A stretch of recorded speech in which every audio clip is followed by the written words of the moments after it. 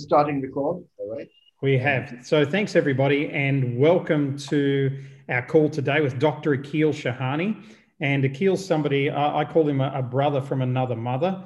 We've known each other, I think 16 years, maybe even longer this year. And also Akhil is a shareholder in one of our companies, Worldwide Business Intelligence, and a partner in a number of things we do. The Shahani family name is synonymous with education in India. So if you're Indian and you don't know the Shahanis, then you're probably not Indian. That's what I always tell people.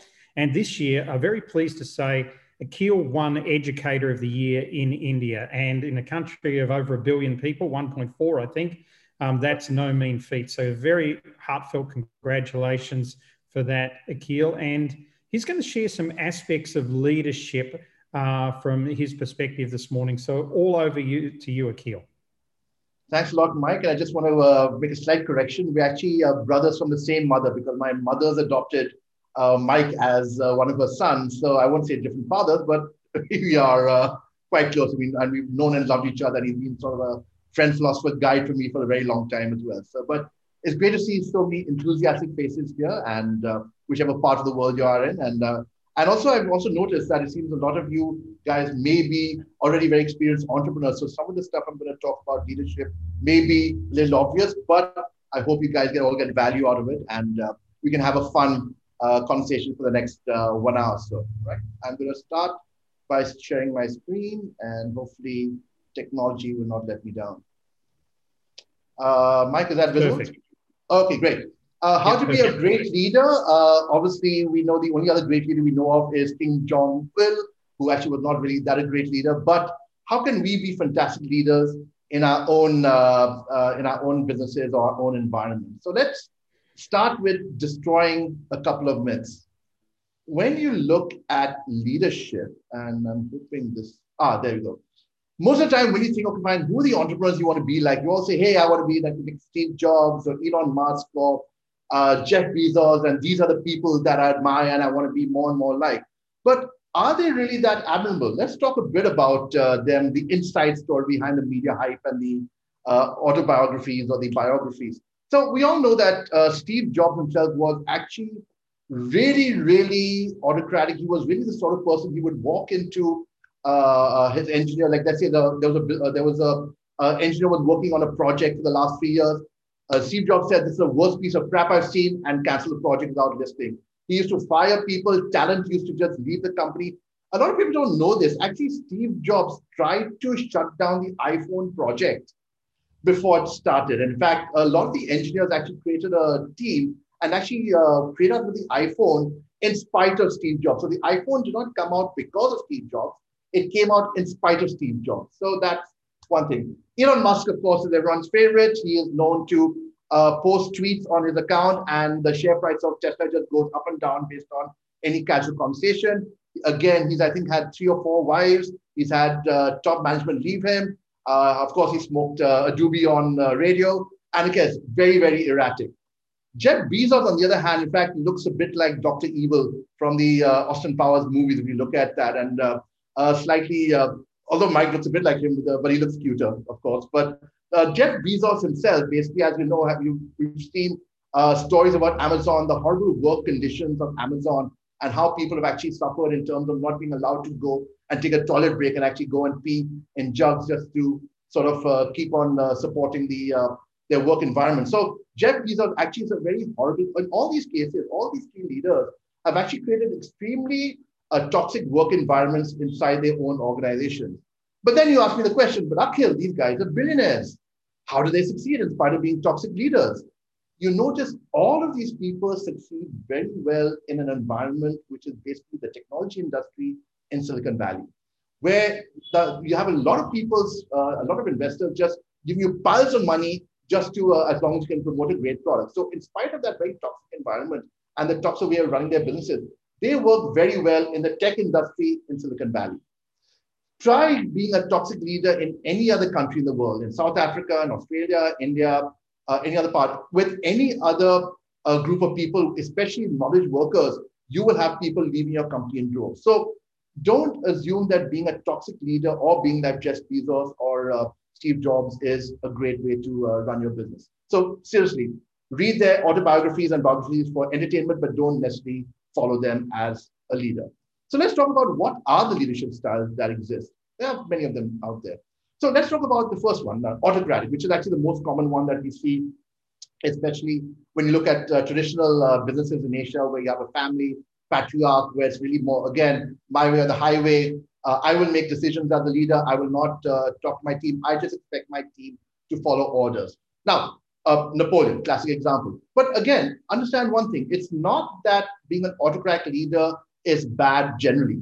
It works very, very well in certain environments, especially if you are a military leader, you need to make sure that you're autocratic. You may not have time to actually decide to get consensus when you're defining a military objective and you want to get work done, when especially there's a lot of, let's say, enemies surrounding you. Definitely when your company is going down the tubes and you need to do a quick turnaround, sometimes you have these turnaround experts who come into a company and sort of revamp the company. They don't have time to actually get consensus or work done. They just get things done very quickly. Again, it's a my way or the highway process. Another thing, again, is that if you're running, let's say, a McDonald's franchise, where every aspect of the franchise is mandated in terms of saying that how long the fries have to be cooked for, at what temperature, every burger has to be made exactly the same. You don't have the ability, or let's say the reason to actually tell your frontline workers, okay, think independently. Maybe you can create the burger in a different way. You can come up with your own creativity. You can't.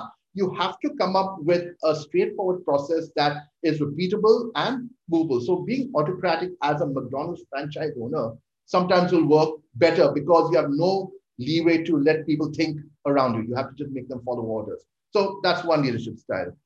Let's talk about some more. All right, bureaucratic. This is, I think, unfortunately, most of us have dealt with government officials who are just bureaucratic. They will just follow things by the rules. They are just, they will not follow what people want. They will just say, okay, this is what the rule says. We will follow the rules, no questions asked, and we will just continue the same thing going. Now, I know that most of us have dealt with government officials, but even when you look at, let's say, large bureaucratic organizations, when you're looking at government-owned organizations or even privately run traditional organizations, sometimes being a bureaucratic manager helps because it may not help in terms of helping other people, but following the rules and just keeping a head low and working sometimes helps people move up the seniority ladder because they follow the rules of the company. They just make sure that all the boxes are ticked and that's it. And so sometimes being bureaucratic is not fun, but it works in certain organizations. Transactional. This is our Jack Welch classic example. Like, okay, as we all know in GE, he had that model that said that every year, they will analyze the bottom 5% performers in the organization and fire them. No questions asked. They do not make a lot of effort to train them or do anything. They just say, like, if you either you perform or you're out. So a lot of American business, especially when you're looking at a lot of management theory, like Frederick Taylor and all spoke about management theory, where they focus on, let's say, shareholder value, not stakeholder value. They say the focus of the business is profits for the business owners, right? That means that we will be very transactional. We don't care what happens to the employees. It's more like, okay, focus, perform or die. So again, this unfortunately is actually getting more and more prevalent in the world as the focus on shareholder value becomes more important. So people say, I want to be like Jack Welch. I want to be like, what was the term? I think Neutron Jack, where I will just come in, I will fire people if they don't perform. But again, it does not develop people in the organization. There's a very low trust environment because if you do not show any loyalty to your team will not show loyalty back to you. So again, it works a lot in investment banks. You look at, let's say, a bank like Goldman Sachs or other places where, again, you are basically known and your bonuses are based on how well you performed in the last quarter. They don't care who you are or what you want to do, what your potential is. You perform and you get rewarded. You don't perform, you're out. That's it. Transaction, no questions asked. All right. This is, some of you may recognize this lady. She is Sarah Blakely. She is the founder of Spanx. And in fact, I watched a great interview about her recently. She's one of the youngest, or maybe the youngest female self-made billionaire. And some of you may know Spanx. Spanx basically was underwear, or let's say underclothing, which actually helps shape you and make you look better. So people like myself, who need a little help looking thinner than we are, would actually wear, let's say, a Spanx vest, which would actually compress the love handles that we have. So she came up with this idea when she was 22. And again, it just took off and she's done very well. What is interesting is that when she said in the interview is that, look, as a young person who's 22, 23, I just had a great product idea. I had no idea how to run a business, how to manage people, how to, let's say, grow a company. So she said the smartest thing I did was actually hire senior managers or people under me who actually knew what they were doing. And I just let all the decisions be made by them, which works very well in maybe her environment where she said, okay, look, I will let the company be run by my team and I will just sort of focus on product development. It is great, and it works very well if you are a very young startup founder or let's say much younger than your team member. However, what will happen is that until you actually take more control of your own organization, your company itself may start getting disorganized, and which is what happened with Sarah as well, because she started by depending a lot on her managers, but at some point she started taking more control after a few years and said, okay, let me focus on the growth of my organization, because in the early years, every manager had their own ideas as to how the business would grow, and it got a little more disorganized. So laissez-faire works very well at the early stages, but it's not a great long-term strategy to have as a leader, right? Democratic. Now, this guy, some of you guys may know or not. His name is Jamie Dimon. He is the CEO, the long-serving CEO of JP Morgan. What is interesting is that if you compare the CEOs of all the large investment banks in the US, JP Morgan, Goldman Sachs, Merrill Lynch, and the other ones, he's the only one who still survives. Every other bank went downhill, lost a lot of money, and they kicked out their CEO. He survived because he actually had a very interesting way of running his organization. In fact, he's one of the most respected investment bankers out there for a couple of generations. Mainly because what he did, he said, look, I'm actually, like when the whole financial crisis happened, before the financial crisis happened, a lot of investment banks were just going crazy investing on, as you all know, the CDOs and the credit default swaps. I'm not going to get into what they were. But the thing is that they were just going after getting the maximum amount of profit. What Jamie Dimon did was that he spoke to a lot of his managers, he spoke to a lot of his team members, and they said, look, should we go down the path of just buying more and more credit default swap to make sure that we get good fees and good returns? His manager said, look, the problem is that what goes up will come down. So don't go crazy buying all these credit default swaps that these other guys are doing. So in the years preceding 2008, a lot of other banks made a lot more money than JP Morgan, and JP Morgan didn't earn as much. But when the market collapsed, JP Morgan was one of the few banks which were standing in good stead and had a good balance sheet. So Jamie Dimon, in fact, is actually a big believer in developing his people. He also gets a lot of, he has a great team around him, and he's got people working with him for the last, I think, 10, 15 years who've been with the company. And that's very rare in the financial world, because where people just keep on jumping to higher and higher salaries. Mainly because he makes sure that he gets the best team members around him and he actually listens to what they have to say.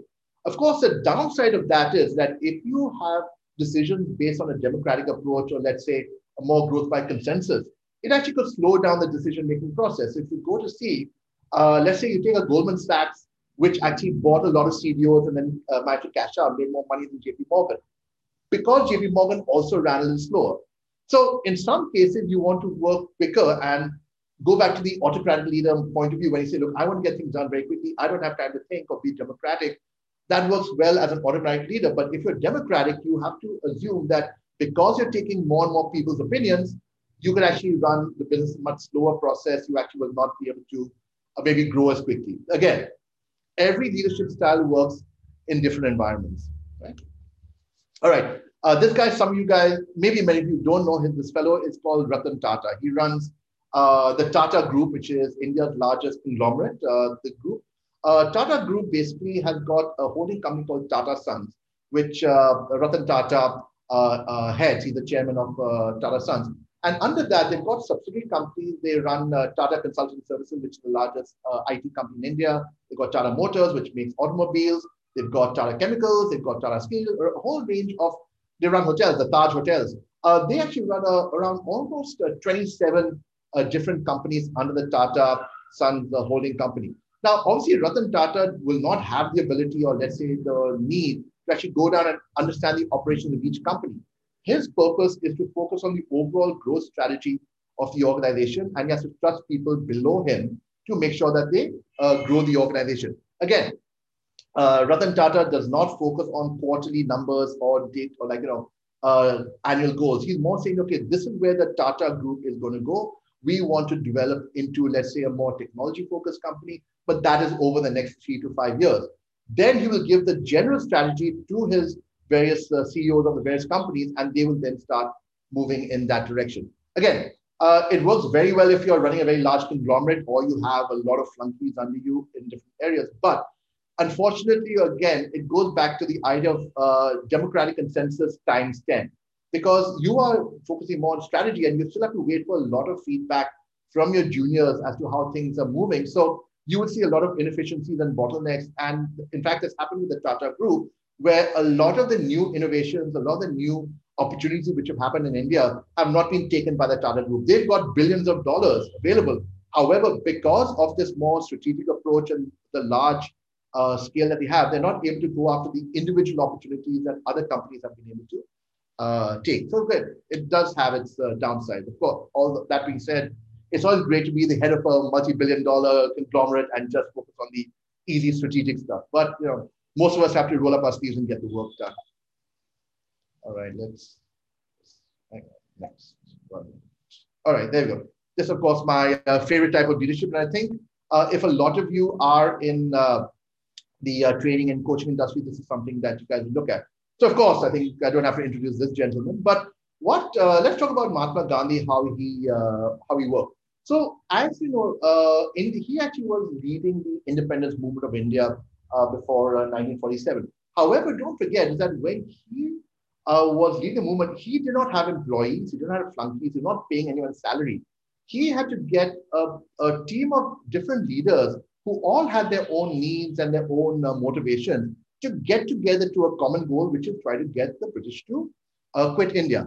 So to do that, he said, look, I'm not going to be a leader in the traditional sense. I'm not going to give orders. I'm not going to sort of say, this is your target, now go about, do it. What he did is said, look, I'm actually going to coach all of you leaders to become better leaders.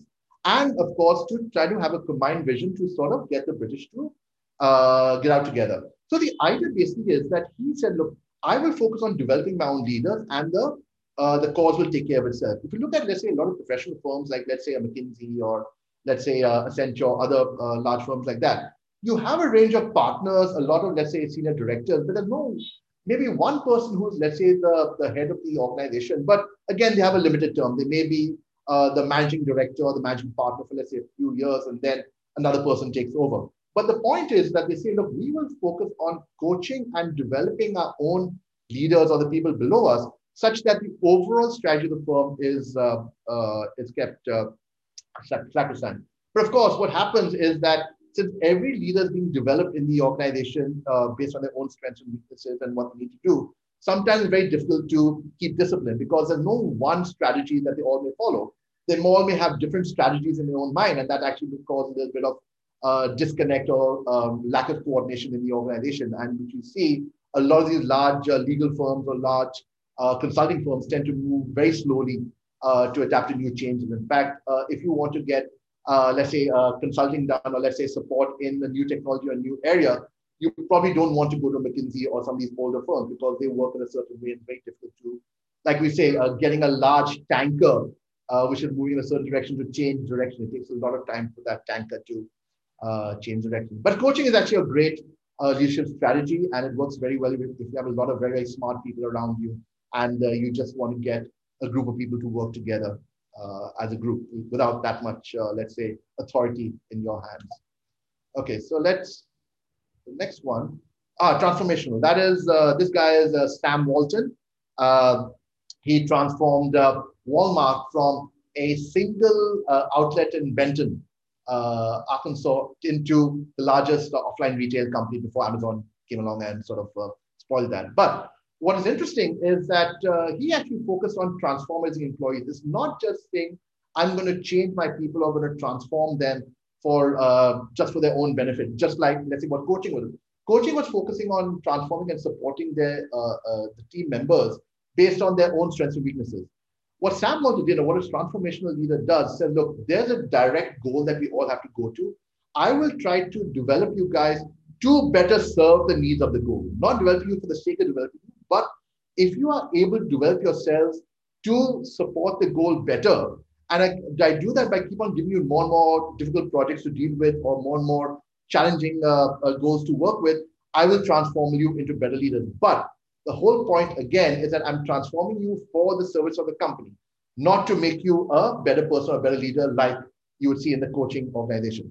Agreed. So this works very well in a lot of companies. In fact, a lot of people are now, when they're looking at stakeholder capitalism, when they're saying, look, I don't want to be transactional, where people live and die based on their targets, but we actually want to develop our people to be a little more loyal. Transformational leadership is actually getting more and more popular. It's a good leadership model to have, especially when you have a growing company. However, don't forget is that you will always have people dropping out. Their individual needs may be lost in the overall growth. But again, there's a trade-off. You can't say that one type of leadership is better than the other, or let's say I have to focus totally on my people's needs or not on my people's needs. Everything is a spectrum. It's not either or. It's not black and white like most things in the world. Okay? So, what sort of leader should you be? Well, I think there's no right answer. I can't say that you should always be a coaching leader. You should always be, let's say, autocratic or should be transactional. The point really is that what environment are you in? You need to, so there's actually a concept called situation leadership, right? Situation leadership means that you as a leader need to understand what environment are you working in? What's your situation? Are you running a factory where you have a whole bunch of these factory workers or a franchisee like McDonald's, where you don't want them to think independently, you just want them to follow the orders and follow the process because your success is based on how repeatable your process is and you don't want independent thinking. That works very well in a certain environment. Conversely, if you have a whole bunch of people in your organization which are very brilliant and they have their own ideas, in fact, you may actually learn from them versus them learning from you, then being, let's say, a more coaching-based leader or democratic leader makes sense. So when you look at situation leadership, which is what I'm talking about, you need to understand the situation that you're in and then what's the best leadership style to apply there. Now, of course, it makes sense for all of you to start developing certain leadership styles yourself. You can't be, okay, I'm only going to be a transactional leader, numbers driven. I'm only going to be a coaching-based leader. If you are able to look at some transactional aspects and looking at some coaching aspects and maybe look at some autocratic aspects, autocratic is not necessarily bad. You will actually then be able to apply one of the tools in your toolbox to the situation that you're in. And don't forget, you are not only a leader in your own organization. You may be a leader in, let's say, community. You may be a leader, let's say, in your family. You may be a leader in any other organization that you're part of. So you will have different environments, different situations where you have to apply leadership. In fact, I've not succeeded in being an autocratic leader with my family. I think that tends to be a very bad thing to do. So the idea is that be aware of the situation that you're in and apply the right leadership style that is useful in your toolbox. Okay, so how do you develop your own leadership skills? Now, I know that a lot of us as entrepreneurs say, hey, we are fully focused on I'm fully focused on my own business or growing, I'm surviving. And of course, I have to take time from family. How do I look at time and developing my leadership skills?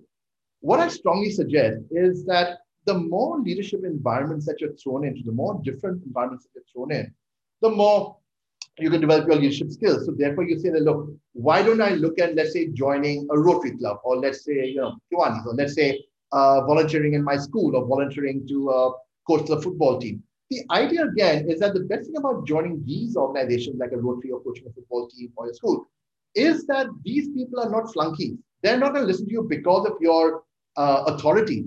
You need to convince them, you need to charm them, you need to get them excited to actually follow what you suggest. And also don't forget, you also need to get the discipline to actually become a great follower. Sometimes the best leaders are also great followers. Sometimes it's good to actually follow other people and learn from them as well.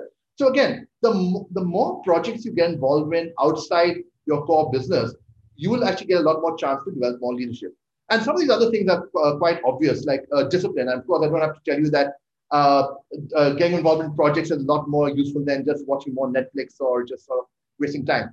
However, another thing you should look at, and this is something that I suggest to a lot of people, is that start looking at what's called a low information diet. That means that a lot of us always want to be up to date with the news. We watch TV news. We track Twitter, what's going on. We track on LinkedIn, other things. We keep on looking at different sources of information and say, okay, fine, we know more about the world. The problem is that when you think, let's say, okay, look back 2 weeks before this, right? And what news item was really so important to your life today? So the idea again with discipline is to figure out that where do you allocate your time? Do you allocate your time looking at low levels of information sources, wasting time on Netflix, or let's say wasting time with others? Or do you have the discipline to keep on improving yourself? Now, that again, that's another talk that you can sort of, that is outside the scope of this conversation. However, the point being that the more discipline you have, the more projects you do, and the more you're aware of the situation around you and the environment that you're in, you actually will develop your leadership skills. It's not something that you develop overnight. This will be ongoing. I mean, like even when you're 70, 75, 80, you will still be developing as a leader. It's a journey to go through. So bottom line, I think the question really is leadership is a mindset. There's no right answer or wrong answer, but the best thing to do is be aware of the different styles of leadership, be aware of the situation that you're in, and keep on developing yourself to keep on learning more leadership styles and taking these various tools and using them as needed. So I think Mike, I think we've hit 42 minutes. So at this point, hopefully, if I was interesting enough, we can run some Q&A. Yeah, we'll do that, Akhil. Thank you so much. And I think we've been having a great chat in the chat while you've been talking as well about what sort of leader are you. So let me pick up the chat and I'll throw that at you as a question, Akhil. Sure. So, I go right back to sort of, going right back here. Paul Taval says he's a democratic leader. I said, yeah, me too. Then Moira said that she's more of a beginner, transitional, relational, intuitive type of leader. I've said Lundy's actually a strategic leader based on your things. So Brenda's then sort of got a democratic with a blend of coaching. Then Bruce says the wisdom of situational leadership and the when is to be what is the key to it. And then I said, yeah, but if you change a lot, then you become dysfunctional. You come across as dysfunctional. Nobody actually knows which version of you is going to turn up today. And then, then Moira's finished up here by saying she thinks attunement is the key. So tuning into this. So maybe, Akhil, what do you think for the entrepreneurs that are on this call is a nice blend of leadership in an SME and, somebody with 1, 2, 3, 4, 5, up to 10 staff? Okay. Well, I would say that, again, it depends on the SME, right? Now, for example, like let's say if you are running a consulting firm with, let's say, up to 10 people who are all brilliant in their own way and they all have their own ideas, and obviously being democratic or being a coach would work well. But conversely, if you are running, let's say, a technology company where you have to get your programmers to just keep on coding all the time, and they may or may not have a great personality and they just want to sit down quietly and get the work done, maybe you might focus on being a more autocratic leader, because at that case, you are then responsible for making sure that you deliver your projects on time and under budget. Again, the point really is to understand your own situation, number one. Number two, think in your mind that, okay, I've got my team of 5 to 10 people. How would I want them to act? So for example, if I want to have my team and say, look, I just want them to basically listen to me all the time and just make sure projects are done without any question, then the leadership style will be more autocratic. Conversely, you say, look, I want to actually keep on developing the knowledge workers that I have in my organization. I want them to start coming up with their own ideas. I want them to start independently thinking and maybe coming up with better suggestions as to how our company can grow. Then maybe a coaching democratic process might work better. If you're running, let's say, a financial firm, as I mentioned earlier, and you say, look, at the end, it's like either earn or die. I mean, again, transaction leadership works. So again, the point I'm trying to make is that you need to first get a sense in your own organization, what are the parameters to success? Number one. Number two, in your mind as a leader, what would you need your team members to do to help you achieve that, right? Because don't forget, I'm assuming that most of you run your own companies. So therefore, you are very clear as to what are the things that your team members need to do to make sure that you're able to hit the targets or the growth that you want. Once you're aware of the dynamics of what your growth targets are and what your team members need to do to help you grow that, then you say, okay, what's the most appropriate leadership style from the toolbox that I see that will enable me to get these my team members to help us achieve the target. The second thing very important is that you might say, hey, yes, I want to develop my coaching style, but you don't necessarily have that confidence that you are a great coach. That's why I said you need to develop your leadership skills. Start talking to other people who may have a great coaching style. There are people around you. There are mentors. There are people who are friends who may be great coaches that you say, yeah, maybe I'd like to sit with my friend, have a beer, have a coffee, and understand how do they coach.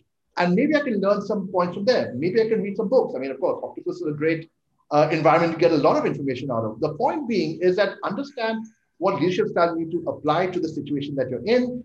If you think that you're great at being that leader, fantastic. If not, develop that leadership style by talking to people, reading things, getting information sources. So again, no one right answer. No, definitely not. I've got a few questions lined up in my kit for you, and then I'll throw over to anybody else who wants to ask a question. This question is really for people who are meeting you for the first time. Tell us a little bit about your current businesses and what you're sort of running and what you do, which will give us an understanding of what you're leading at the moment.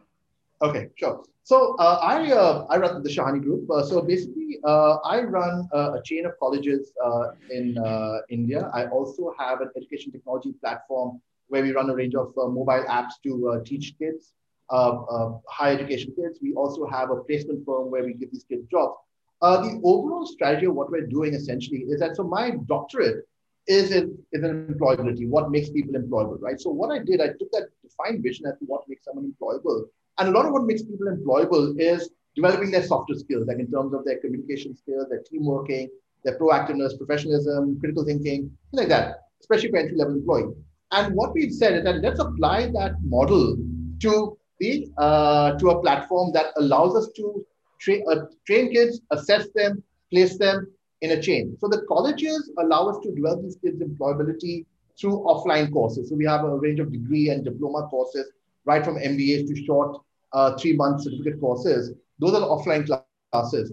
Online, we also offer the same thing through our mobile apps, again, across India. And of course, we're now moving to other parts of Asia. And of course, the placement firm in our mind is really we take these kids and place them in companies. Now, what is interesting is that we look at the client as not the student. We look at the client being the recruiter. Because if the recruiter hires more students, then we know for a fact that we've done a great job with the students with us. So we tell the students, look, you're not the client, you are the product. I mean, I sound a little maybe transactional, but what we say is that, look, if we're able to give the best product to the recruiter is more likely to give you a good job with a high salary. So therefore, you need to develop yourself as per what the recruiter needs. So what we said basically is that even though we have these three entities, the offline colleges, the online education firm, and the placement firm, all of these are there to serve the engine of making kids employable and placing them in jobs. So that's fantastic. And you really do a great job at all of that. So that's led me to another question. Is there a particular leadership style that works with millennials? Because a lot of people on this call will be having millennials as contractors. I see Bruce has cracked a smile at that one, right? But, millennials do work a little differently than most of the older folk on this call. So is there a particular style that works best with them? All right, so this is like you actually hit like a raw nerve with me. I'm actually not a big fan of the term millennials, right? And let me talk about why. Most of us, I think, are from Gen X. Remember, right? I'm Gen X, like in terms of, let's say, people who were born after 1965 and up till, let's say, I think up to 1980 or something like that. So if you remember the 1990s, the good old days, there's a lot of media talking about the Gen Xers, they're slackers, they're all like, they wear grunge. If you remember that movie, Reality Bites, that was supposed to be the Gen X movie, right? We were supposed to be slackers, we didn't care about life, we were just lost and we were like all high on something or the other. But the funny thing, I don't think most of us were that. But if we were, we grew up very quickly. So again, and don't forget, is that when you talk about Gen X, the person growing up in 1980s New York is very different from the kid growing up in 1980s South Africa. Very different from the kid growing up in 1980s India, right? And we all have different needs and things, right? So let's stop taking people under the age of 30 as the same. So basically what you have is that you have younger people. So the assumption is, hey, we need to have a nice environment. We have to give them a need to, you have to give them a reason for working. You have to give them bigger picture stuff. You have to give them like a little more motivation. When we were young, even our time, we were more idealistic. As we got older, we got married, we had a mortgage, we had a kid, we all started getting more and more focused on maybe our careers, right? So I would say for millennials, or let's say if you're working with younger people, yes, two things. One, of course, they tend to be more digital savvy than most of us. So that I think is something that would get them more engaged. And in fact, as leaders, we should actually maybe look at, let's say, learning from them. Because I think this is the first generation where you actually have younger people who know something that we don't. Before it was always the older people knew more than us, right? So that's one thing. Secondly, I think if you let them run with that digital technology and also give them, let's say, a larger picture as to what you're doing. Okay, interesting. So I was actually consulting Siemens, right? And the Siemens head of HR, global head of HR came to me and said, look, we're having a problem attracting younger people into our organization because most of us look at us as very boring and sad. So what I said is that, look, ask yourself, what does Siemens do? Let's say, what Siemens, we make medical equipment, we provide, let's say, this sort of electronics or thing like that. I said, look, the problem is that sounds boring. Instead of saying you provide medical equipment, why can't you say, okay, we create the products that save people's lives? So when you tell a younger person, look, you are not selling medical tools, you are actually helping to save thousands of lives. Very different purpose, right? Now, again, it's not even something for millennials. It's something that any employee would benefit from. I mean, for us, we're in education. So it's frankly easy to sort of motivate our people because we tell them, hey, you are changing the lives of hundreds of thousands of kids. In fact, what we do is that we have our own call center where a lot of the callers are just calling and admitting kids for our courses. We always make sure our call center team gets to meet these kids while they're studying, after they've graduated, after they've got their jobs, because the call center person feels that, hey, I'm not just making 100 calls a day, I'm also changing the person's life. And they feel so fantastically happy when they're the kid who's actually got a fantastic job and they tell the call center, thanks to you guys, I got here. So yeah, so I think so when I talk about millennials, back to the point, is that maybe a lot of things that will motivate, let's say, even people above the age of 35 or 40 would also work with younger kids.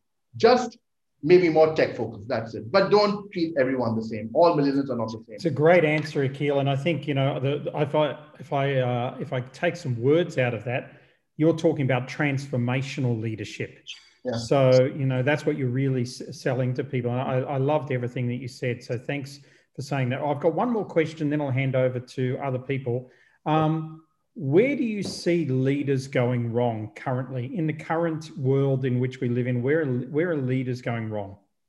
Okay, well, that requires another 1 hour session. But again, I think the short answer really is... Not politicians, us as leaders. So I think, again, it's back to the original point that I think is very often applying the wrong type of leadership to the wrong sort of situation, right? So the thing is that a lot of autocratic leaders probably did very, very well in maybe 20, 30 years ago when, when the companies were more bureaucratic and the environment facilitated more autocratic leaders and less focused on developing people. Now, that issue worked very well then, but it doesn't work very well now, especially in a lot of environments. So the idea, again, is that if a leader is not able to scan the local environment and understand what they're trying to do, they may actually apply the wrong type of leadership and actually mess up. And again, I don't think that people are wrong for long or right for long, right? So, for example, there are a lot of cases where companies do very well under certain leadership style, and the environment changes. Let's say the market changes, a new type of technology comes in, and the same leadership style doesn't work anymore. So, classic example, if you remember, everyone's favorite, Bill Gates, right? So, Bill Gates in the 1980s, Microsoft was the king or queen of their environment, right? They actually controlled the Windows desktop operating system. They did very well with Microsoft Office, making billions and billions. However, when mobile phones came up, or where the technology changed, the style of leadership of Bill Gates and Steve Ballmer did not work anymore. And luckily, they were smart enough to retire at the right time. And Satya Nadella came in. Now, Satya Nadella has taken one of the old classic technology companies and flipped it around. Satya Nadella said, look, we are now a cloud-based platform that supports businesses, right? Yes, we have a legacy Windows business for our Microsoft Office business, but our focus is going to be on Microsoft Azure, buying out LinkedIn and things like that. Satya Nadella and Bill Gates have very different leadership styles. So again, it's not that Bill Gates was a better or worse leader than Satya Nadella, but the point is that the environment changed, so therefore the leadership style had to change, right? So again, so that's really the key thing, is that understand the environment, adapt to the leadership style. Okay, great. Thanks. So let's get into questions. Moira has said here, and I'll summarize it for you because it's in the chat. Getting the right people in the right roles and communicating with clarity is a great way to lead. And I think one of the things I see is, and one of the things I've taken out of this call, Akhil, is you're very intentional in the way in which you strategize your leadership, whereas most of us just lead. So at the moment we're working with our sales team doing this, then we're on with our other staff doing that, then we're at home with our family doing this, and we think all of those things basically, as you said before, and you joked, autocratic leadership doesn't work too well with your family. Well, some kids grew up with autocratic leadership, but I think, intentionalizing it is very, very smart. Okay, so any questions by anybody? If we open this up, you can feel free to type them or unmute your microphone.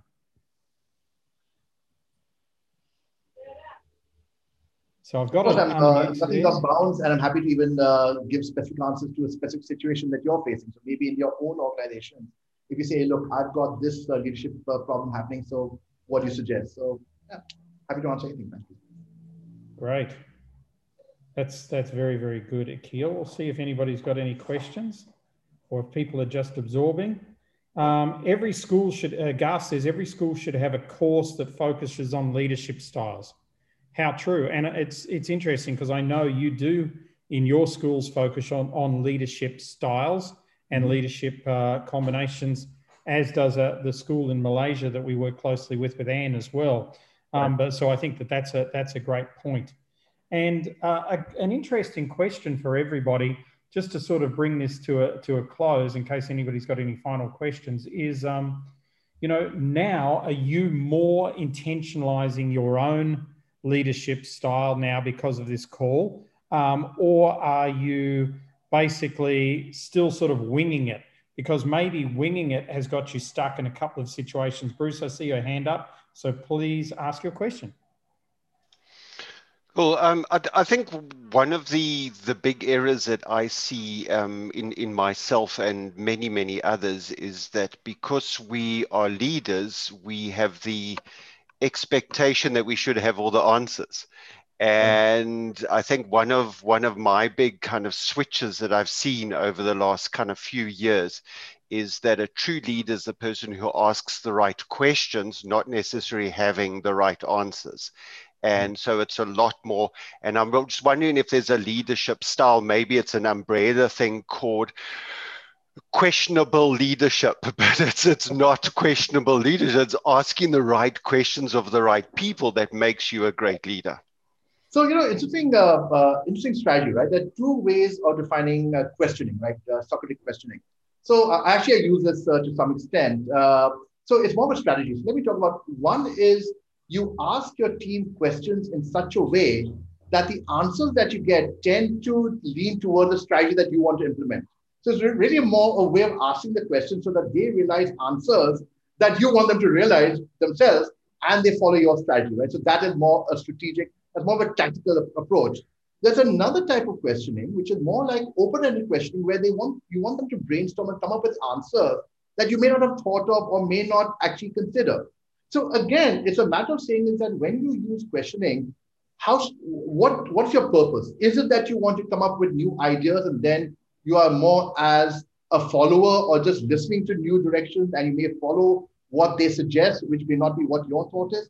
Or are you using questioning for the idea of saying that, look, I want them to realize that my strategy is the best, and I just want them to come up with the answers themselves so that they feel good about following my strategy. So questioning is a fantastic strategy, but know why you're using it and what you want out of it. Yeah, very good, Akhil. And I think, one of the questions I always used to use when I was running corporates is somebody would come to me and say, boss, we've got a problem. And I'd say, imagine I wasn't here today. What would you do about it? Absolutely right. And then they'd tell me and I'd say, what if that wasn't the best way to go about it? What else could you come up with? Then they come up with something else and I go, just refine that a bit. And then they'd refine it and go, that's the exact right answer. Well done. Go and implement that. So that was a way of actually training people to stop plunking everything on you. And many of us run businesses where our staff go, what are we going to do about this? What are we going to do about that? So they're literally asking you to make decisions, which then turns you into an autocratic leader, which may not be necessarily the best style of leadership that you've got. Do we have any final questions for Akil? Akil, while people are thinking whether they want to ask a final question or not, Gus put down there, share a created vision. Can you repeat that for us, Mike? Yes, I can. When you ask people, if I wasn't here today, what would you do? And then when they tell you, if you don't like their answer, you think it sucks, you say, okay, well, let's, if that wasn't the right answer, what else could you come up with? That's if it sucks. And if it's half good, you say, okay, and in what ways could you enhance that to get it even better until they get the right answer? Then you're really empowering the staff member, which, and giving them confidence as well, which really helps.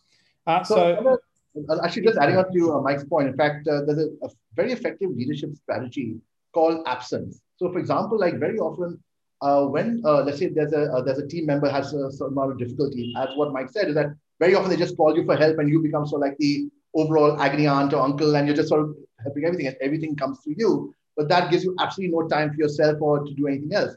So what I tend to do sometimes is just be not available. I say, look, I'm actually not going to pick up your phone. I'm not going to answer your email. Sort it out yourself. The flip side of that is making sure that when they do attempt something without your input, and if they mess up, don't chop their heads off.